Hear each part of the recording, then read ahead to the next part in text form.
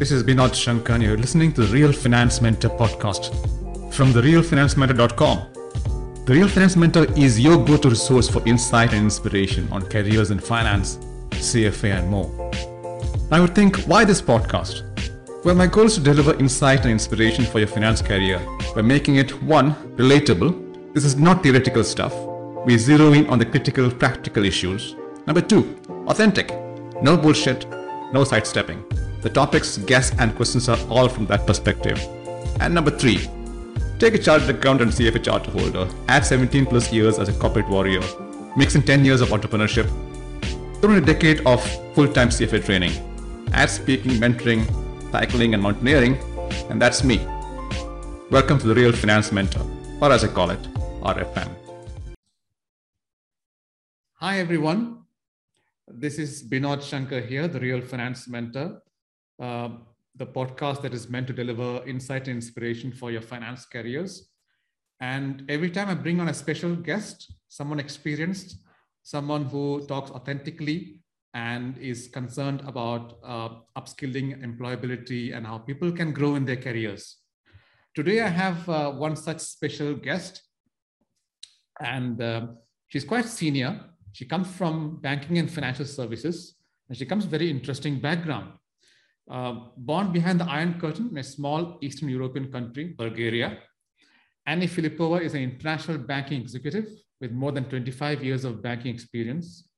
She's been with Citibank for 21 years, working in Bulgaria, London, Singapore, and Hong Kong in roles spanning product and relationship management, operations, and risk and control. Her most recent job was Regional Chief Operating Officer for Citibank Treasury and Trade Solutions in Asia. And she's now taking a sabbatical. So welcome to the show, Annie. Thank you, Binod. Thank you so much. Thank you for having me. Now, you've traveled widely in your career, and you told me that even as a kid, you wanted to go abroad. So where did you get this desire to go abroad and travel? I want you to explain this in the context of the young Ani Filipova in Bulgaria, pre and post collapse of the Iron Curtain, partly because I'm a history buff, and the collapse of the USSR and communism in Europe was, of course, a major turning point in world history. Wow, interesting question. So, as you said in the beginning, I was born in behind the Iron Curtain. I grew up there, and I get a lot of these questions. So, how was your childhood? And people expect to say, "Oh, it was awful behind the Iron Curtain," but it was not. I remember only great time. It was a great childhood. We didn't know what is behind the Iron Curtain, and we were happy with what we were having. I used to live in Sofia, which is the capital of Bulgaria. And every vacation that I would have, I would travel to my grandmother, who was living in southeastern Bulgaria.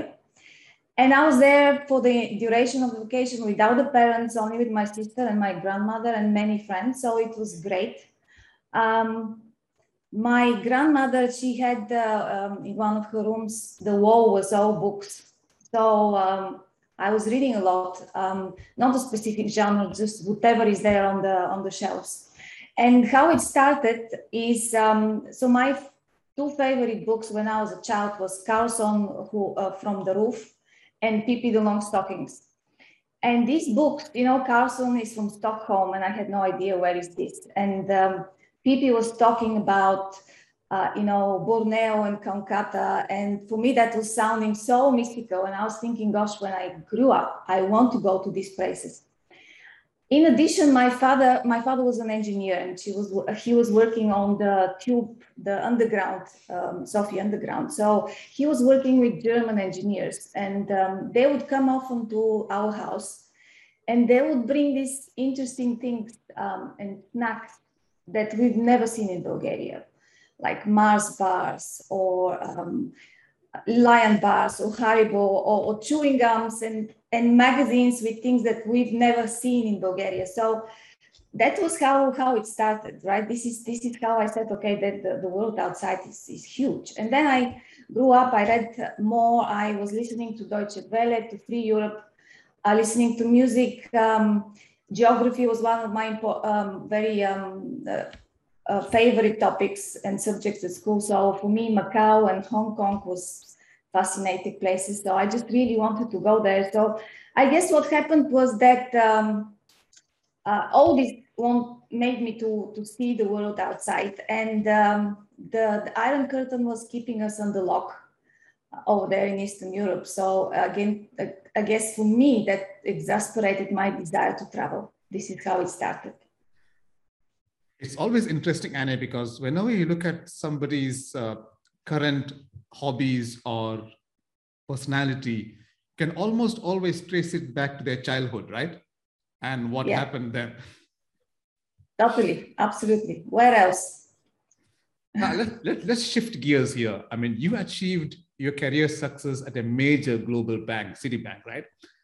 Without an MBA or CFA or ACCA or any other fancy designation. I find this interesting because many youngsters these days believe that a qualification is absolutely essential for career success. What do you think are the 3 traits or skills that you think played the biggest part in your career progress? Okay, good question. So first of all, let me start with that I never thought I'm going to be a banker. As I just said, travel was my passion. So I just wanted to work in a company, international company, which will help me travel. After I graduated, and this is when it was 1992, that means Bulgaria just broke out of communism in 1988. So it was opening, right? So there were international companies coming in Bulgaria, so I applied there. But unfortunately, everybody rejected me because they were looking for people who were experienced, including Shell and McDonald's. I was heartbroken. But I had to have a fallback scenario because I had to work. And then I switched and started sending CVs to Bulgarian companies. And this is how I secured a job in a Bulgarian bank. And I started in the SWIFT department. When I was starting work, MBA, CFA, and any of these didn't have any meaning in Bulgaria, or you had no need to have this. In all my other jobs in Bulgaria that I moved, this was not part of the requirement.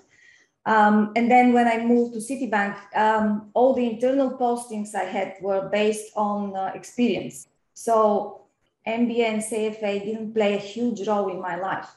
However, nowadays, things are completely different, and MBA and CFA are a great plus when you apply for a job. But having these doesn't mean that you're going to get a job. It's a fierce competition.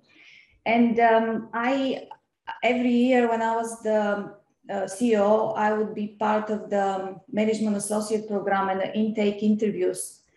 And all these people had an MBA and CFA. And honestly, I was thinking, if I have to start my career now, I would totally fail, because these people are so much more knowledgeable and experienced than what I was then in that time. So I guess that explains why MBA, CFA didn't play a great role in my career in the beginning. When it comes to the 3 key qualities, so first, and I think the most important for me, that helped me all throughout my career, was connecting with people, understanding what drives the people, how to help and collaborate. So this is what people remember, how you treat them. I have a genuine interest in people, and I'm interested in all type of people of all walks of life, and doesn't matter where they are on the social ranking. I'm just interested in them. And once you, when you have this interest in people, you start networking better, and you grow your network, which helps you to find your next job. And after that, all these qualities help me to be a good manager. The second very important one is working hard. So for me, regardless of which job, maybe it's not your favorite job, but you always have to give 110% at the job, because this is what is maturity. And working hard creates your brand as a trustworthy employee, and every employer will listen to this employee, and they know that you're reliable. So all this brings you luck, but luck for me is nothing else but when hard work meets the opportunity. So hard work is important. And the third one is being intellectually curious, changing, wanting to learn.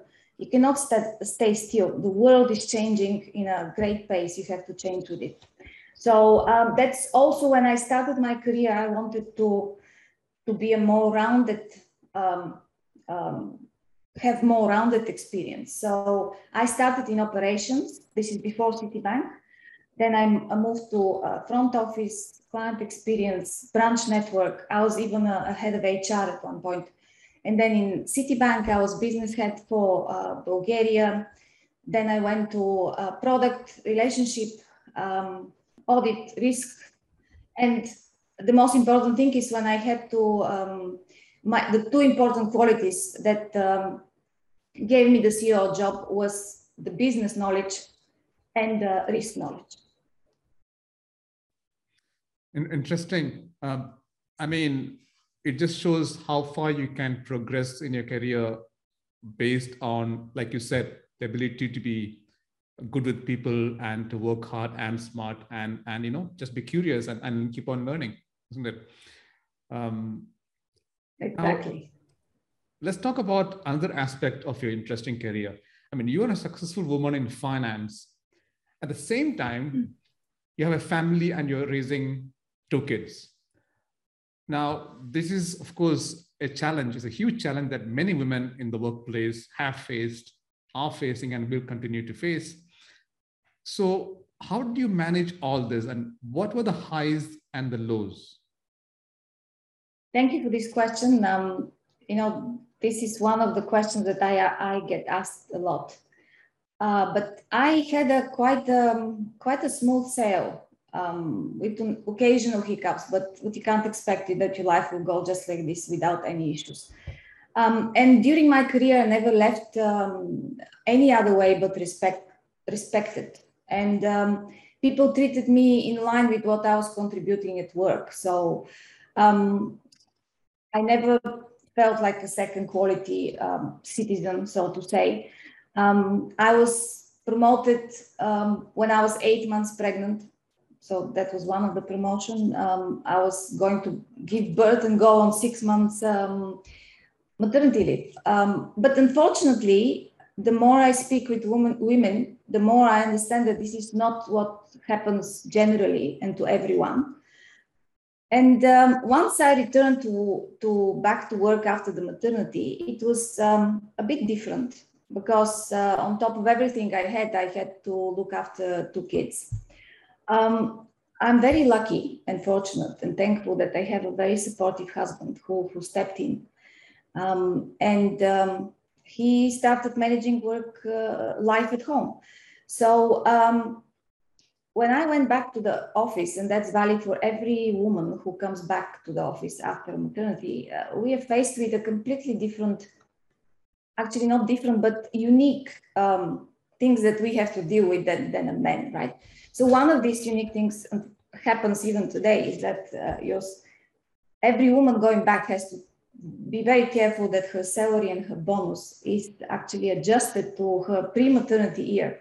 Otherwise, you start lagging behind with everything because they compare your bonus increase to the previous year, which was your half year, right, when you're on maternity. So this also happened to me, and it took several years for me to basically sort it out. And it's very strange feeling to go and ask for something that you already had, right? And pray for it. So once you have kids, you start wondering, why is it normal for the woman to leave at 6 to be with the kids and not for the men? Why is it fair that men don't have the choice to stay home? Is it less manly to actually stay home and look after your children? So all these questions and more made me work with Women's Network at my job. And I was mentoring a lot of women and girls, telling them what is it, how they have to plan their life, for women who had about to go on maternity, how to come back to work, etc. So that's how I manage my life, but I will focus a little bit on how on my relationship with my kids, because I think this is very important. And we women judge ourselves very, very harshly.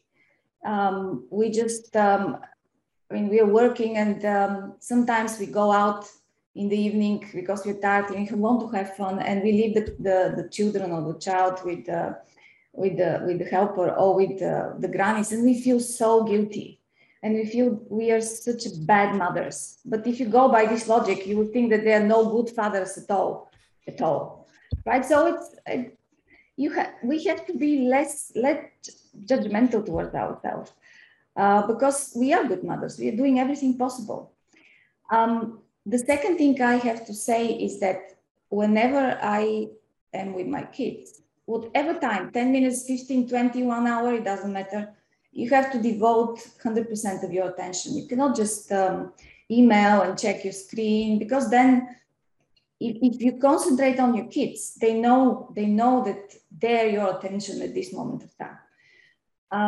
Another thing I did, I explained my job to my kids, and I explained why I work, why it is fun, what is happening. I have taken them to the office on numerous occasions, and actually this was one of their favorite activities, to come and have lunch with me, or to go with me to the office.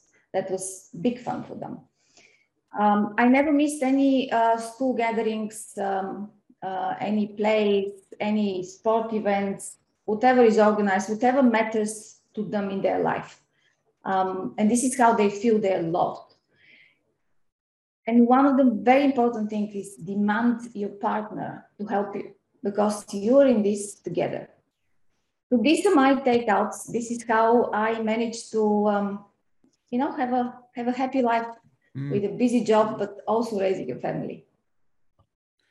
I think what I find helpful in what you just said now, Annie, is the very important role that both the employer and your partner plays in making life of a woman easier at work and at home.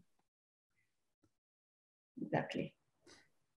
Let's talk about something that probably you and I share, because I, once upon a time, used to be an auditor with the Big Four. Now, audit is often one of the least liked functions within a company, because it's perceived as mainly being about finding fault and fixing blame, and one of the unpleasant aspects of your job in audit and risk review must have been to deliver bad news to employees. So what are the 3 behaviors of yours that helped in being successful at your job in audit and risk review? Yes, it was what you said. It's absolutely right. No one likes the audit function, absolutely no one. But, as I said, you have to give 110% in any job. So I did exactly that when I was in audit. And it gave me so many important lessons, and it taught me so many things. So for instance, it taught me how to manage conflicts, because in an audit function, mainly you manage conflicts. Another thing is how to build a thick skin, don't take things personally, and continue to strive in an environment where people generally are much more happy if they don't hear from you than when they hear from you. And I learned a great deal about Citi simply because I was traveling to Citi branches in Europe, Middle East, Africa, Asia. So I created this amazing network, and all this helped me for my future. And as I said, it was one of the things that actually helped me get the CEO job. But there are three things I always did when I was in my audit job, and that made it a bit easier. So the first one is to maintain a surprise-free environment. So what I mean is that I keep the people that I audit appraised of what is going on. So they are not cornered in any meeting in front of other people, because that's the worst you can have. So open, honest communication. The second thing is listen to what people have to say. Listen to as many as employees want to contribute and say something about the issue, because every opinion matters. And then the last thing is seek consensus, because without consensus, then you leave a very negative connotation to anything you do. So this is what helped me in my career in audit. I can definitely identify with your first point, Annie, about no surprises, and no one likes to be cornered, especially in a meeting in front of everyone, right? I remember early in my career as an auditor, you're this young hot shot, and you wanted to prove yourself, and in quite a few occasions, I would send a draft report to the client, which contained some surprise points, and sometimes that popped up in subsequent client meetings, and it didn't always go well. In retrospect, that was a stupid move, but when you're young, you do many such stupid things. Now, interestingly, in your conversation, you mentioned that you have visited city branches in Europe, Middle East, Africa, and Asia. Now, as a result, in your career, Annie, you must have dealt with tons of people from different cultures, right? Eastern Europeans, Western Europeans, Americans, Arabs, Africans, Indians, Chinese, etc. Now, these days, youngsters must learn to work with global teams in a global context, in a multicultural environment, especially in a world where remote working is increasingly popular and prevalent and practical as well. So what were the challenges that you faced dealing with diverse cultures, and how did you deal with these challenges? I have to say that the multicultural environment is one of the best things in an international company, and I love it. I like working with so many different people, and all these people give you a perspective which you would never otherwise learn, and they have different approach to things, and that gives you a lot of things to think about and teaches you a lot of things. This is how you become better in inclusion and your ability to communicate.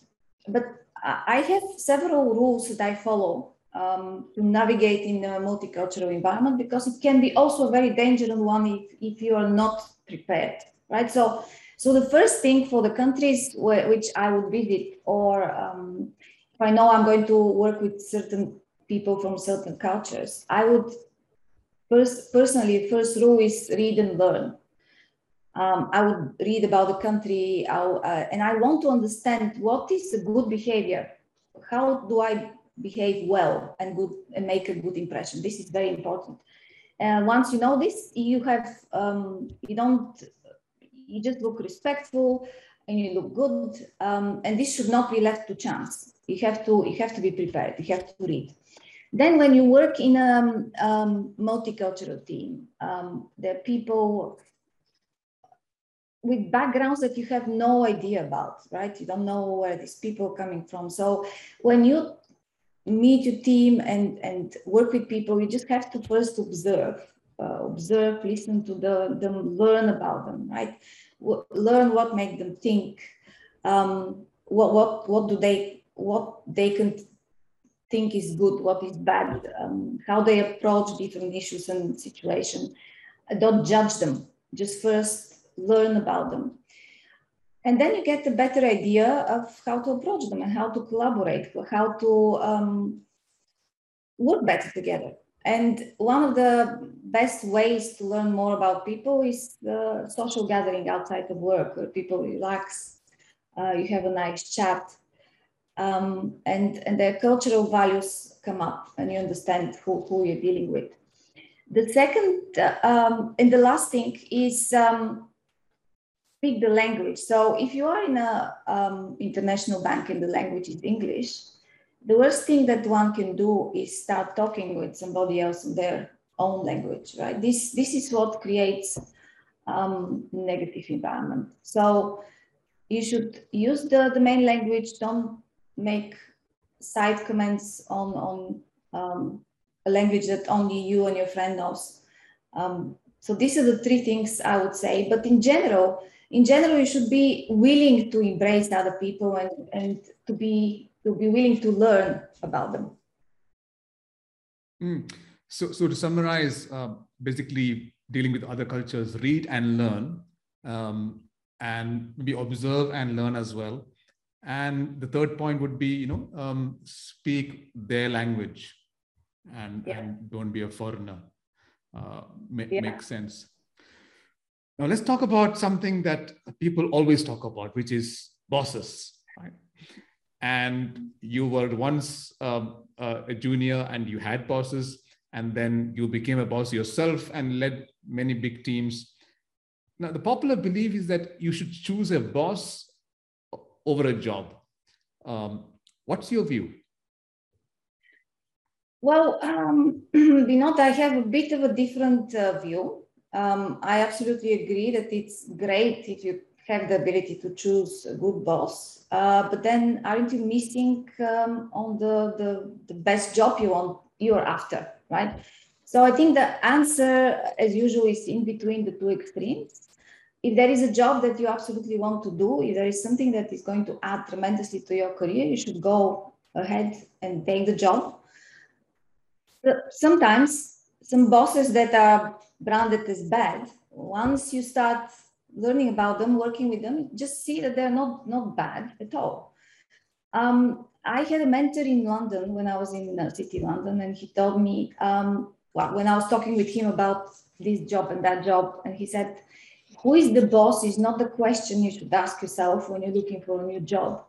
You should be asking yourself, how is this job is going to make me grow? How is this going to add to what I have already as qualities? And how it is going to help me get on with my career the way I have planned my career. Bosses, he said, come and go, and you learn from each and every one of them. And I remember this because it's so true. It actually, that will happen throughout my career. So I had in my career many bosses. Some of them were good bosses. Some of them were exceptional bosses. Some of them pushed me to go to areas that I knew nothing about, to challenge myself. And they really made me grow and become what I am today. And there were some other bosses who taught me how not to treat people, how not to behave, and what not to do if you want to have a happy, diverse team. So that's basically it. And I use all this in all my career, throughout my career. Mm-hmm. I mean, if I look back on my own career, Annie, I think just to have my perspective is, I think my best jobs are where I had a good job, where I was learning and growing, and also where I had a good boss. But of course, it's not always possible to have both, right? Yeah. So you have good bosses, bad bosses, and ugly ones, right? So let's talk about the last two categories. Because working with a bad boss can be a horrible experience that can lead to, among other things, physical and mental burnout. And many listeners of this podcast have and are probably going through this phase of their careers, and they probably need some practical advice on this front. So I have two questions. So the first question would be, what was your mindset when working with bad bosses? First of all, first step is listen to the boss and understand where is the boss coming from. Actually understand what kind of person is that, what makes him or her tick, why is that behavior, right? And unfortunately, there are these bullies who progress in the ranks and manage people, and they should never manage people, but they somehow get promoted and supported by their bosses, and they will always be there. But if you're working with one of them, you observe that there is nothing that can be done. You get out of there as soon as possible, find another job, another opportunity, and move on, don't look back. Nobody should make you feel worthless. Nobody should make you get into the depression or feel self-doubt. Absolutely not. You just have to get out. But sometimes bad bosses, they also have bad bosses. And that actually makes their behavior the way it is, right? So it's not your fault that your boss have a bad boss. But the thing is, you can actually, by observing, learning, etc., you can help him and then indirectly help yourself to manage the situation. As I said, first and foremost, if you are in that situation where you think, okay, there's something can be done, the first most important thing is you do 110% at your job. So you should give absolutely nobody any reason to doubt your commitment to the job. And that if the boss can change, then they can see you're reliable, trustworthy, things might change. And also you delivering on your job gives you confidence, right? That protects your mental health, because yes, you deliver. And what are some practical ideas of what one can do? So first thing is if you have a micromanager, there is absolutely nothing more rewarding to tell the boss when he asks you, oh, where is this? And you say, oh, I already did it, it's in your inbox. So learn to anticipate and be always one step ahead. Makes miracles. It will take you a long way. If you know what sets up your manager, just avoid that thing on any cost. And one should always keep a positive attitude, right? I mean, polite and positive attitude, inclusion is always makes good strands. You can rely on these things. And I'll finish with another one, which I learned from experience, is be absolutely well prepared in meetings, because there is nothing worse than being attacked in a meeting and you don't know your material, right? So not all relationships which start badly will continue this way. And sometimes you might create an amazing relationship with your boss, and then continue with that relationship all your life, right, with friends. So these things happen. You just have to see in which situation you are, the two situations I was talking about. I mean, in some statement you made earlier today, you said that you learn both from good and bad bosses, which I find quite an interesting perspective. And I wish I had that mindset when I was dealing with a few bad bosses. Now, what did you learn, Ani, that you from bad bosses that you subsequently applied at work? Yeah. Everything that I was talking about, I learned and then applied. So I was able to very quickly assess who is who. And that helped me actually collaborate with other people, because you have difficult people to work with anyways, right? It's not only your bosses. So everything that your bad boss taught you, you can use. So you can distinguish who are these people and how to treat them, because you've already had identified some ways to behave. So that's very helpful. You just apply every single thing in your career. And also that taught me how to not to be the bad boss, but to be the good boss, right? Always strive to be the good boss. You know how the good boss made you feel, and you know how the bad boss made you feel. So you know what led to it, use it. Basically, you learn what to do and what not to do. Exactly. Which of course neatly segues to a related career point, which is mentoring. Now, you've probably, Ani, mentored a few juniors, men and women, in your long, successful career working for a huge multinational bank. What are the top 3 traits or behaviors that you look for in a mentee before deciding that he or she was worth helping? Yeah. Oh, I love working with young people and starting professionals. I just really love it. And what the first thing I look for is whether the person has a genuine interest to listen and learn. Because they should want to really learn from you, and they should have a goal they want to achieve. They should want to do that.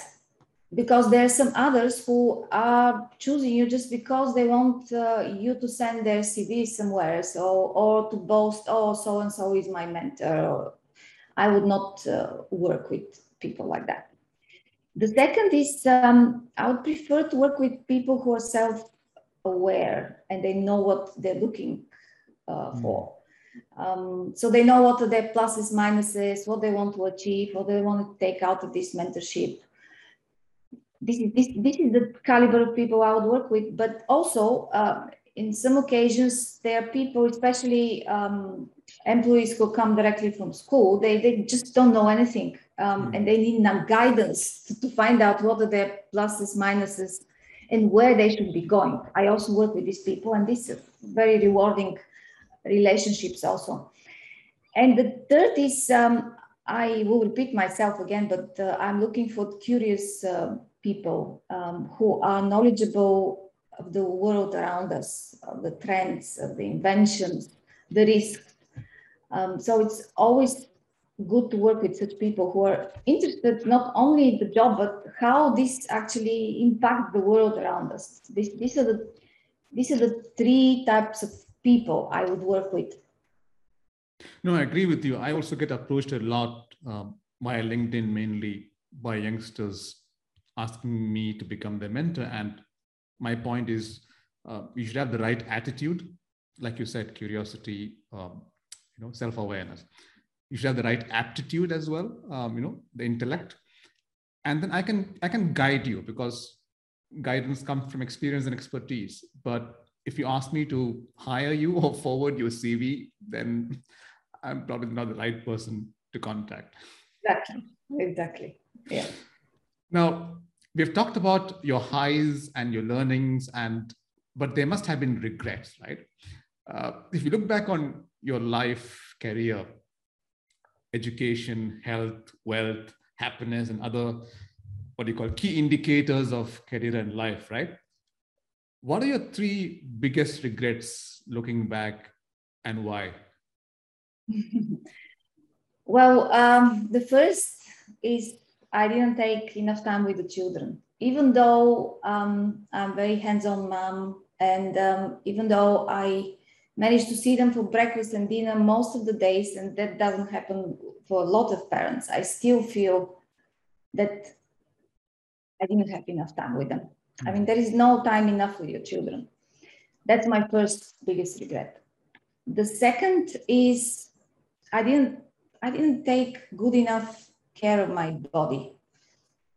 Even though I'm in a pretty good shape, now that I'm in my sabbatical and I have more time, and given all the medical advances, I could have done better. I could have been healthier, I could have been fitter. And then the last one is my regret is that I waited too long to have kids, and unfortunately my father never get to see them. And because he would have been a great grandfather, he loved children. So as you can see, these three regrets have the common factor of busy job, right? But thankfully, the first and the second are correctable, still correctable. And that's why it's one of the reasons why I'm taking a sabbatical. Yeah, we will come back to the sabbatical point later during this interview. But yeah, it's never too late for most things in life, right? Never too late. Better late than never. This is a Bulgarian saying. Now, you probably covered a few points earlier during this conversation, Ani, but I want you to sort of rephrase or repeat that in a way. What are the three career tips that you would give a youngster who is currently planning to enter or is already in the early stages of a career in banking and finance?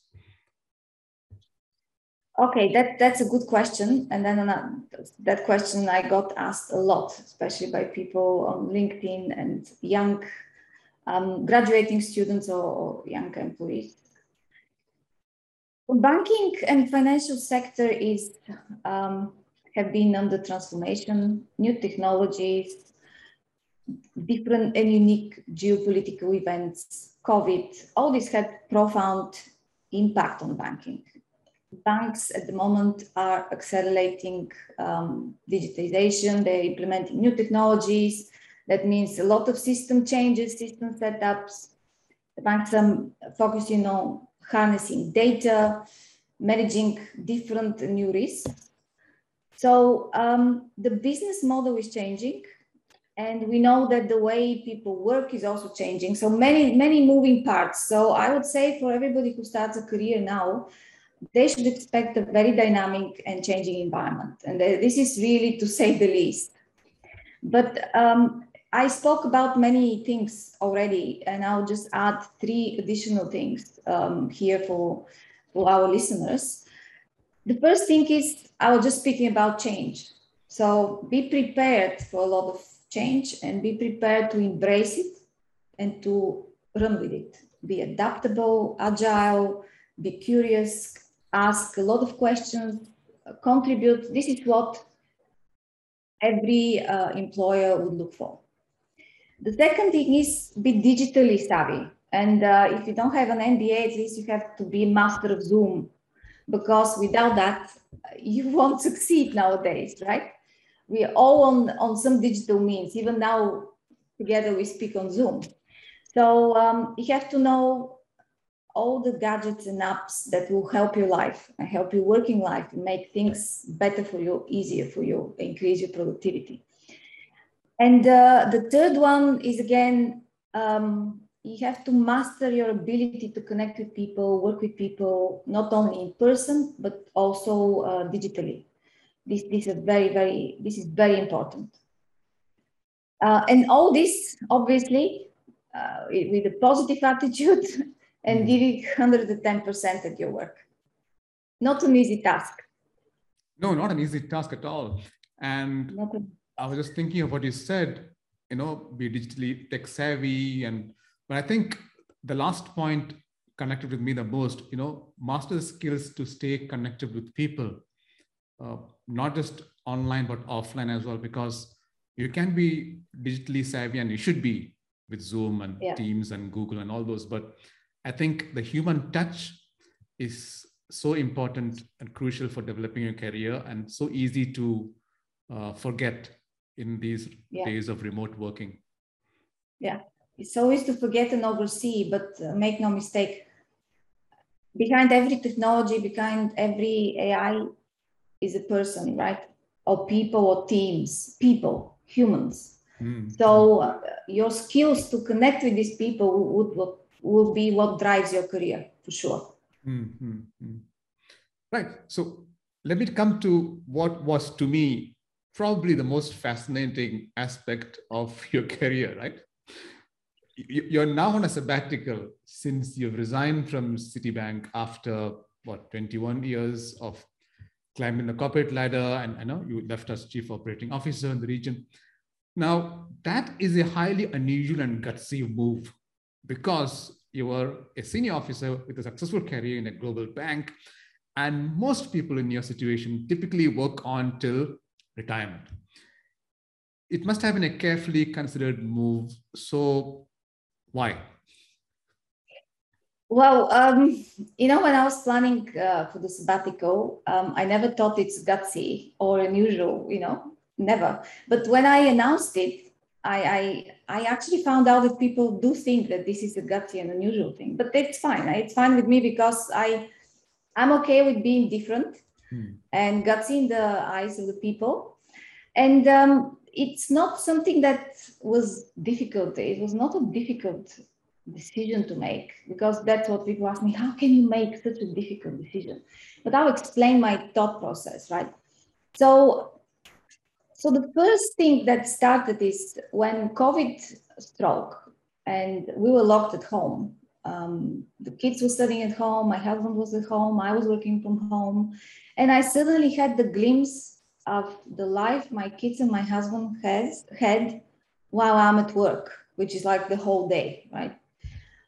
We had breakfast, lunch, dinner together. We were chatting, talking about different things about life. And the more and more I was in that, the more and more I was thinking, I want more of this. I just want more. I didn't like to go back to the office and work, right? From there, I wanted to be with them. When my kids were born, I was ready to become a full-time mom for a period of time. But well, at this time, my husband said, well, if you think I'm going to now cut our kids to different activities and become that parent. No, that's not going to happen. This was not a deal. But at the end, this is what happened, right? He took over, and I continued with my career. And I was always jealous that he had the better part of the deal. I didn't get the better part of the deal. So since I gave birth, I was just thinking about one day I'm going to spend more time with my family. And this one day get postponed and postponed and postponed. And suddenly, last year my kids were 10, and I was thinking, that's it, right? That's my last train. They are going to be 11 by the time I'm out on sabbatical, 12, 13, and they become young adults. They want to spend most of the time with their friends. That's my last train. I have to catch it. Otherwise, I'm not going to be able to live with the consequences of not building this connection with my kids before they become young adults. And for me, that was very, very important. And there was nothing that could have stopped me, nothing. The second reason was that, the last 6 years of my career was so interesting, the most rewarding. I grew the most, I learned the most. But in parallel, I developed a network purely intentionally, develop a network outside the banking. And I started seeing entrepreneurs, scientists, journalists, and other people who actually opened the door to a completely new universe that I didn't know anything about. And that gave me a lot of food for thought and opportunity. And I wanted to see other opportunities and see what else I'm good at. And I didn't want to miss on this opportunity. So that was my second reason. And the third reason, but not the least, right? It's not in order of priority. I'm just throwing them out as they are. I definitely wanted to reset my body because we just abuse our bodies on a daily basis. You sit in front of the PC, we don't do enough sport, and you're stressed, you have calls till midnight. And you can't rely that you're abusing your body. So what do you think? It's going to carry you through the old days gracefully? Not really, right? So you have to stop, reset, rethink, get in better shape, and see what's next. So these are the three reasons why I decided to get on sabbatical, and it was a great decision. Quite a personal and quite a revelatory decision. In my case, I left corporate life 12 years ago, and it was push and pull for me. The push of the stress and politics and constraints and limitations of corporate life, and the pull of the freedom and independence of entrepreneurship, right? I just crave to be my own person. I think after a stage and after an age of life, you want to be in that phase. Is probably where you are now, right? Yeah. Now you've left the hustle and bustle of corporate life. You're now a free woman with so many possibilities. I mean, this must be a tremendously exciting time for you. And I have mixed emotions of being envious and respectful as well at the same time of what you're going through. So what are your plans? Well, first of all, this is the best time of my life by far. And I'm so grateful. And I just want to be healthy and my family to be healthy, so we can enjoy this as much as possible. So there was many things, I had great plans, and I spoke with many people before I went on sabbatical, but one of them told me, look, give yourself 6 months, because now you're thinking one thing while you're still working, right? Mm-hmm. That you want to do 1, 2, 3. But once you become free, your mind is going to kind of go in a completely different direction. Just give yourself time and meet different people. So I followed this advice. And what I did already, I managed a complete house renovation, and I love architecture, renovation, everything beautiful. So I have planned our house. I always wanted to do that. So now my next goal is to build a house from scratch. One of my long-time interests, and I told you I'm genuinely interested in people. I just want to give back to young or graduating students and to people who just start their careers, advice and everything I know. I am connecting with several universities to teach practical things of working career, etc. So that's on the way. This is one of the key things I wanted to do.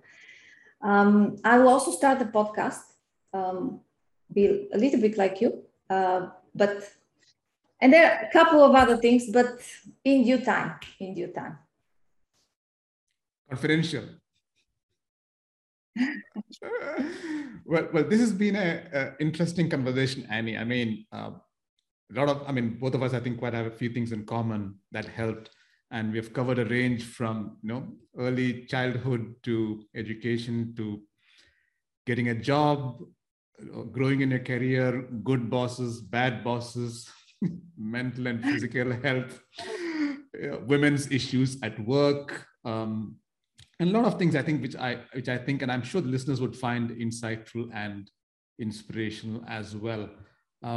Thank you so much, Ani Filipova, for taking the time and spending the time to go through the questions and give very detailed and helpful answers. I'm very excited, as you probably are, at what lies ahead for you during the sabbatical period of yours. Thank you so much. And I look forward to seeing your career future with considerable interest. No, thank you, Vinod, Shankar. It was such a great time with you now. This podcast made me think a lot of things and clarify a lot of things. So it was very helpful for me also. And I really enjoyed our conversation. Thank you so much for inviting me at your podcast. Thanks, Annie. And I wish you all the best. Thank you. And keep in touch. Will do. Absolutely. The podcast is brought to you by The Real Finance Mentor. Thank you so much for listening. And I really hope you found it insightful and inspirational. If you did enjoy this episode, please drop us a review and spread the word. And be sure to check out more exclusive content on therealfinancementor.com and my LinkedIn profile, which is Binod Shankar CFA. Let's keep in touch. Just add your name to the mailing list on therealfinancementor.com and we'll tell you about new episodes, plus book reviews, upcoming events, and blogs. Till the next time, onwards and upwards.